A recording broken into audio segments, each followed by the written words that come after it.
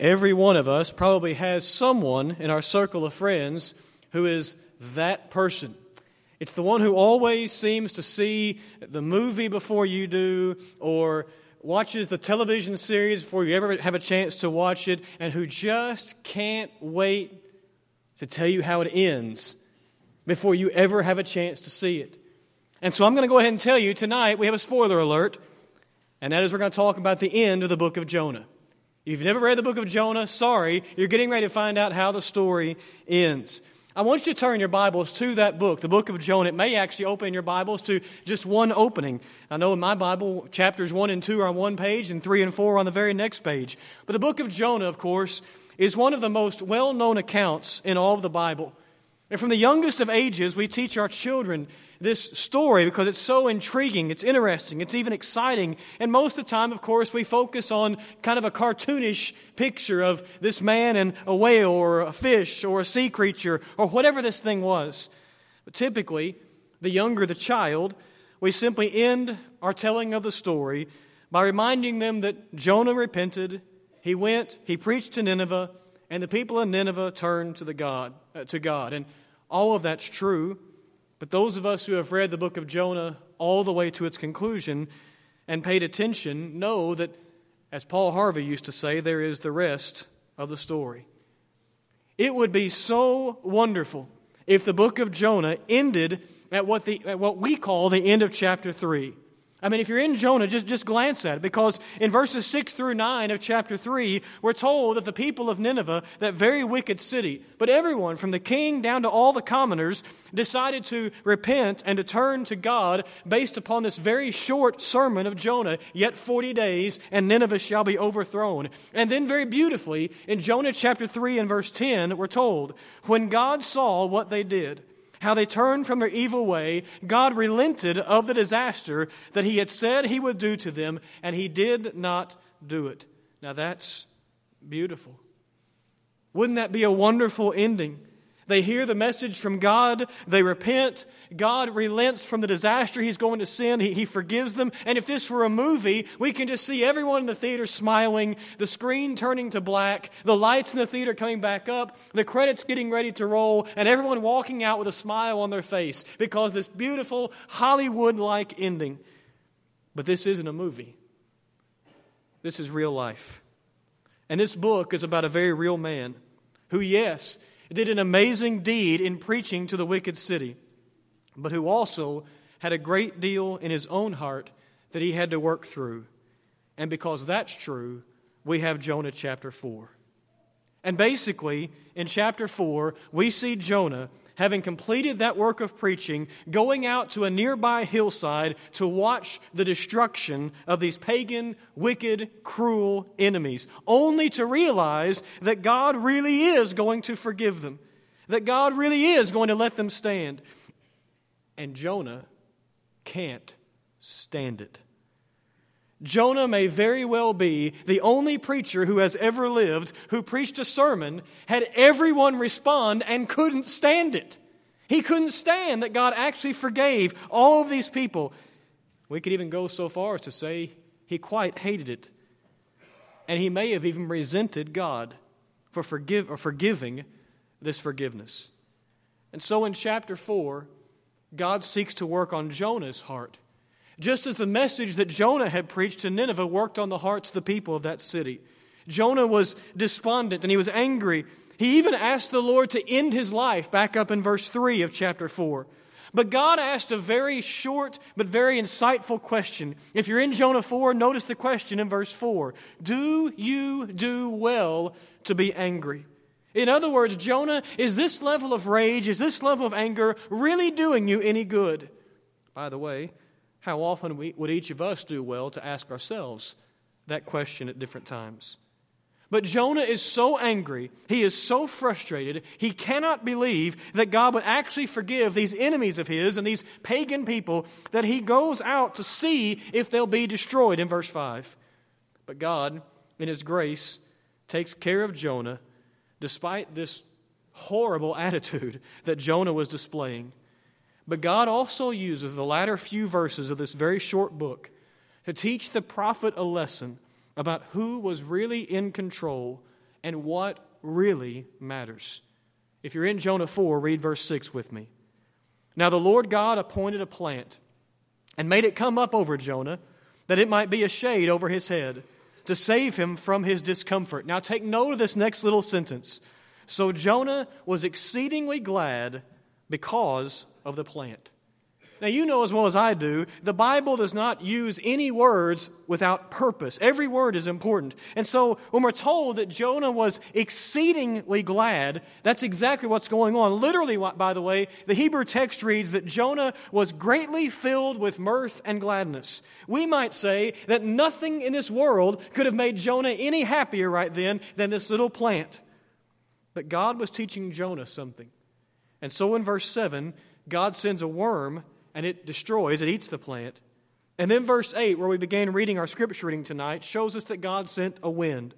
And without the shade that this plant provided, Jonah is now exposed to the elements. He's out in the open, and the wind and the sun are beating upon him. It seems like mercilessly. In fact, the middle of verse 8, if you noticed it, gives the little detail that Jonah was faint due to the sun and the wind and all these elements coming upon him.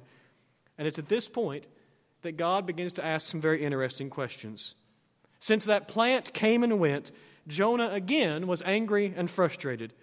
And so the Lord asks in verse 9, do you do well to be angry for the plant? Does that question sound familiar? It's very similar to what God had just asked a handful of verses earlier, isn't it? He's reminding Job, I've already asked you this question. Now, Jonah's answer should have kind of stuck in his mouth before he ever actually said it. Because if he had really been thinking properly, he would have realized that he is about to give basically the same answer about a plant that he had just given a little while earlier about people. And so verse 9 continues with Jonah's answer, yes, I do well to be angry, angry enough to die. Now, wait a second.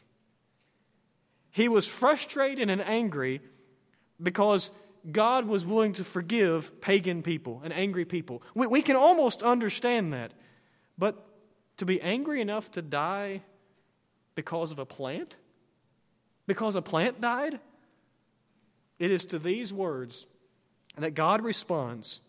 And the response that God gives is beautiful. But it also provides for us one of the most curious endings of any book in all of the Bible. Notice verses 10 and 11. God says to Jonah, you pity the plant for which you did not labor, nor did you make it grow, which came into being in a night and perished in a night. And should I not pity Nineveh, that great city, in which there are more than 120,000 persons who do not know their right hand from their left, and also much cattle? Now, if we were writing this book, we might wait for a second with our pen still in our hand and wait for Jonah's response to write it down. Or we would at the very least wait for God to sort of pause for a second, let that question hang in the air for a second, and then expect God to speak again, and we would write that down as the conclusion or maybe the continuation of the story. But folks, this is where the book of Jonah ends, with this question. And it just hangs in the air. And we're calling tonight's lesson Jonah's unfinished ending. I don't mean by that at all that there is more to the book of Jonah. You'll see what I mean by that title in just a few moments. But I want you to think, this is a curious ending to a book, isn't it? There's really no conclusion. It is a question that is just left hanging in the air. Should I not have pity on this city? End of story. Tonight, what I want to do is look at that question that God gives found in Jonah 4. And I want us to see that there is a temptation that Jonah shows throughout this book, especially chapter 4, that if we are not careful, we can sometimes face, but that in God's question that ends the book, God gives a very clear and beautiful solution to that temptation. First of all, notice that temptation. I love the book of Jonah, and I'm glad we teach it to our children. But one of the facts about this book is that Jonah himself has a major problem. We might even say a character flaw. We need to remember that he did not just run away from God's assignment found in Jonah chapter 1, but also why Jonah ran from that assignment. Now, the easy answer to that, of course, is, well, he was scared. He was fearful. After all, Nineveh is the capital city of Assyria, and these are cruel, warring people. They were pagan. They were awful. It would be normal to fear them. And further, this is a huge city, and Jonah is just one person. The verse we just read, Jonah 4 and verse 11, says there were 120,000 persons in the city. By the way, some scholars suggest that persons there just means men of fighting age. And whether that's the case or not, we do know that at one time in ancient history, the city of Nineveh had a population of over 600,000 people. But whether it's that large at this time or whether the total population is just 120,000, the odds for one person going into this city don't look too good. And then there's the matter of the cruelty of these people. One scholar writes this: Nineveh was as wicked as it was impressive. The Assyrians were notoriously brutal and wicked people.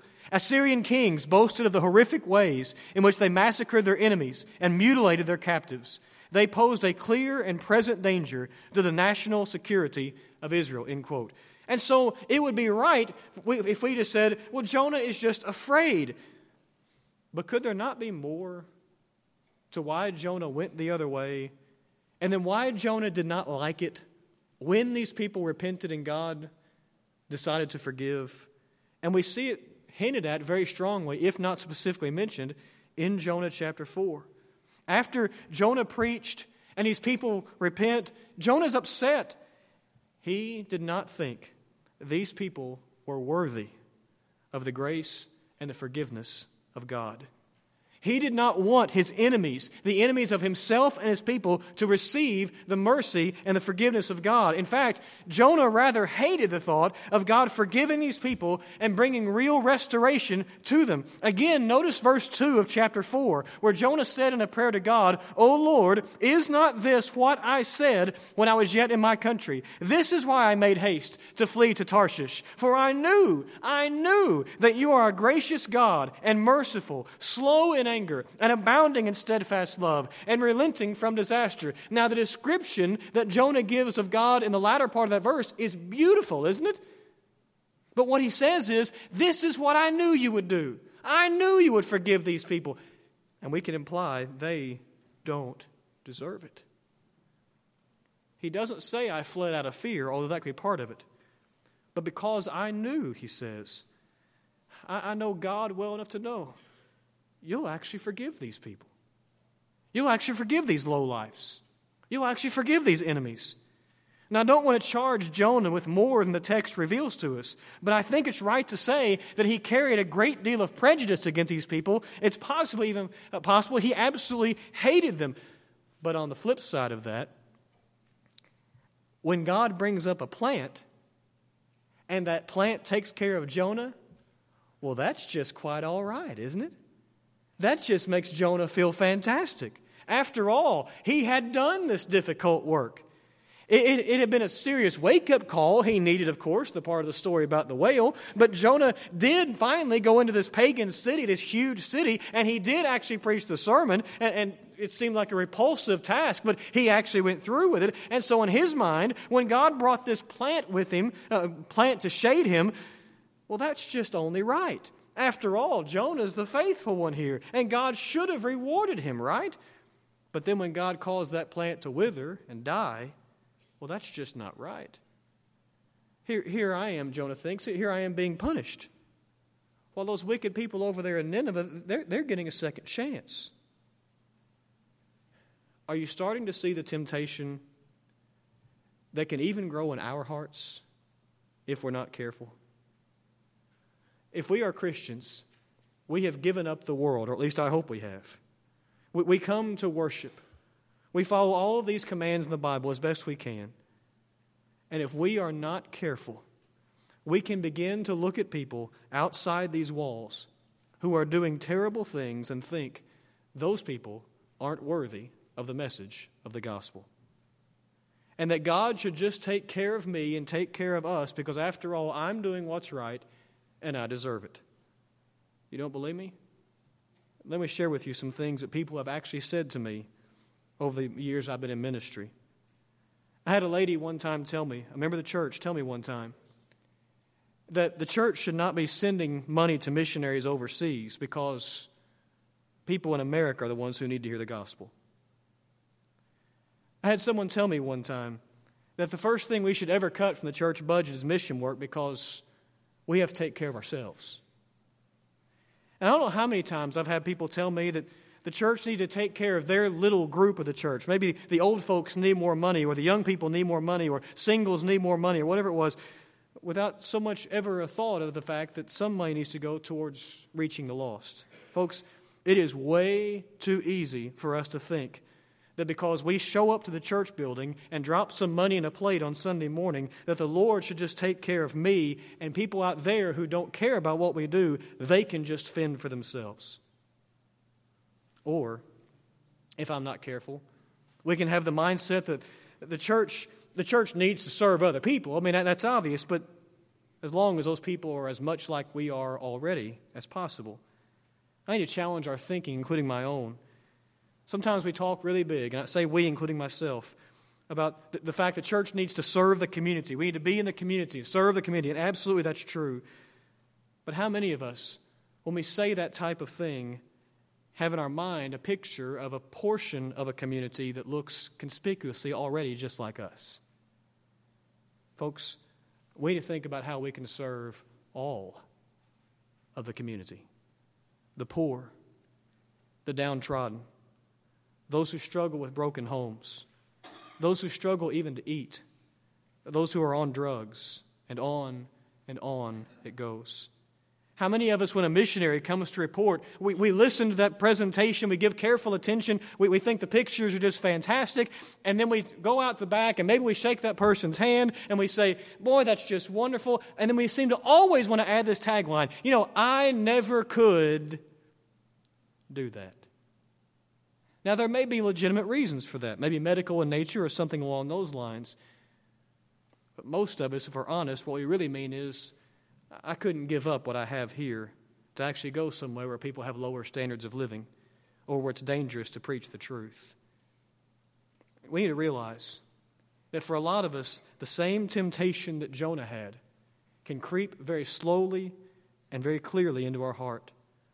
And because we're bearing the burden as we think for the Lord, and we're making sure that we do what's right, we deserve some kind of protection from God. Well, anyone who opposes the Lord or anyone who stands as an enemy to Christianity, well, we just don't have to worry about those people. After all, they just don't care at all. They should just be left to fend for themselves. And folks, we better not think that way. But we can be tempted to. And that's where God's question at the end of the book comes in, and it is the solution. The solution is found in that question that leaves us hanging at the end of the book of Jonah. Read again with me verse 11. And should I not pity, God asked, should I not pity Nineveh, that great city in which there are more than 120,000 persons who do not know their right hand from their left, and also much cattle? What is the solution to that temptation? The solution is this. Every one of us must remember that every single individual on the face of this earth is made in the image of God, and He has pity for each and every one of them, and that included me, and included you. Our priority must always be the message of the gospel instead of my own personal agenda. That's when we give God the glory. Listen, none of us in this room, none of us deserved to hear about God. None of us deserved to hear about the message of salvation. None of us earned that. When we chose to sin, we chose to separate ourselves from God, Isaiah 59 tells us. But God had pity on us. He had mercy on us. And even though Romans 5:10 tells us we make ourselves God's enemy when we choose to sin, He still sent His Son. He had pity on you and on me. God did not create castes. He did not create classes. God created human beings in His own image. But every one of those human beings, save Christ Himself, have sinned. But all also need to be saved. And so He sends us as His ambassadors into all the world. Not just to look for some who look like us, not just to look for some who are easy to talk to, but to look for everyone who needs to hear the gospel because all have sinned. And yes, that means that ISIS needs to hear the gospel. Yes, that means that those who are living in a homosexual marriage need to hear the gospel. Yes, it means that those who are right now at this moment selling drugs in our very own community, they need to hear the gospel. Yes, it means that person you work with who comes in drunk and cusses you out and makes fun of you for going to that stupid church over there, he or she needs to hear the gospel. Yes, it means that person at school who treats you like dirt but somehow is still the most popular person at school, he or she needs to hear the gospel. And yes, it means that God expects each and every one of us to speak the truth in love to every single person. That's what it means. Why? Because those people out there are like the ones in Nineveh. They think they have it all together. But did you notice what God said about the people in Nineveh? They don't even know their right hand from their left. In His view, they didn't even know which way they were going. And people without the gospel think they have it all together. And God says, they don't know their right hand from their left. And it's up to you to tell them, I still have pity on them. I still have mercy for them. They're the ones who are like the ones of Jesus' day, who are like sheep, but without a shepherd. They are in reality just like each and every one of us who are Christians were before someone loved us enough to tell us that God loves you and that God offers you a way to heaven, though you don't deserve it. They're lost. But they can be saved by the same blood that flowed from Calvary that saved each of us. This is not a new temptation, and it's not a new solution. And we know that because we see it all the way in this book that's written hundreds of years before even Jesus ever came on the scene, all the way back in Jonah. But it continued throughout the time until someone stands up and reminds even God's people of the universal love of God and the universal need for the gospel. There are people who are constantly tempted, including myself at times, to only look to ourselves or to our own little circle or to people who look just like me. And I'll talk to them when there is a world of people out there who are lost and who are dying without Christ. And that God does not suggest, God absolutely demands that we do everything we can to tell all of them about the gospel. I know the problem existed in the first half of the 1900s. And I know that because there was a man named J.M. McCaleb. He was a missionary to Japan. And of course, as world events unfolded in the early decades of the 20th century, that became a fairly unpopular place to spread the gospel. But J.M. McCaleb still knew that those people, though they were looked upon with prejudice and even hatred for several years, needed the gospel. And to help others understand why he would go there and talk to those people and why they needed to help him in that, he wrote words that need to continue to be in our hearts and our minds with every breath we take. He wrote, "Of one the Lord has made the race. Through one has come the fall. Where sin has gone must go His grace. The gospel is for all. Say not the heathen are at home, beyond we have no call. For why should we be blessed alone? The gospel is for all. Received ye freely, freely give. From every land they call. Unless they hear, they cannot live. The gospel is for all." I know it was a problem in the second half of the 20th century because in more recent years, two men sat in a restaurant in Nashville, Tennessee. And they had the same idea as that old hymn, but they were looking at those who were downtrodden, as we might say, even in their own backyard. You see, these two men met at a restaurant, and their waitress that day tried to be cheery, but her eyes gave it away. They could tell that her life was just empty. And as they looked around the restaurant where they were eating, they couldn't help but notice that same type of face everywhere they looked. People who were trying to look all happy and cheery, but the weight of the world was on their face and their eyes. And so just a few hours later, after that restaurant meeting in 1983, they had written these words, "Every day they pass me by. I can see it in their eyes. Empty people filled with care, headed who knows where. On they go through private pain, living fear to fear. Laughter hides their silent cries. Only Jesus hears. We are called to take His light to a world where wrong seems right. What could be too great a cost for sharing life with one who's lost? Through His love, our hearts can feel all the grief they bear. They must hear the words of life only we can share. People need the Lord. People need the Lord. At the end of broken dreams, He's the open door. People need the Lord. People need the Lord. When will we realize that we must give our lives for people who need the Lord? You see, the book of Jonah is not unfinished because there's more verses that we just don't have. The reason we're calling the book of Jonah unfinished is because in reality, even those of us who are Christians, we are, if you please, unfinished until we remove the pride from our lives and are willing to share the gospel with all. Because someone was willing to share the gospel with you. Should God have pity on Nineveh?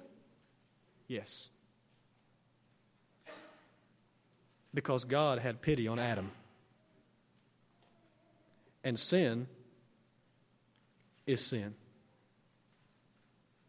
But praise God that just as Jonah was in the belly of that fish for 3 days, that a few centuries later someone else stayed somewhere for 3 days, and it was the Son of God who stayed in the heart of the earth for 3 days and overcame death out of the pity of God for me and for you.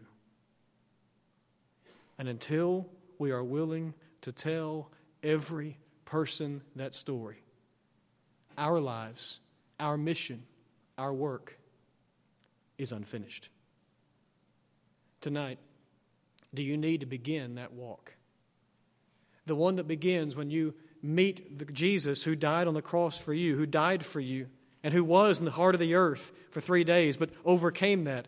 You meet Him in the waters of baptism, based upon your faith in Him, turning from sin, confessing Him as Lord, and then being baptized, immersed in water, so that you yourself picture the death and the burial, but then the resurrection of Jesus. Maybe tonight you've never done that, but it's time for you to do that. Or maybe you as a Christian, maybe it's an issue of we've been talking about tonight, or just some other issue in your life where you've walked off the path and you want to rededicate your life in faithfulness and to make certain that you are walking with God every day because you want to be not perfect every day as best you can be. You want to live a life that's full, that's complete, and that every person sees the light of Christ shining in your life because we are to be a shining light.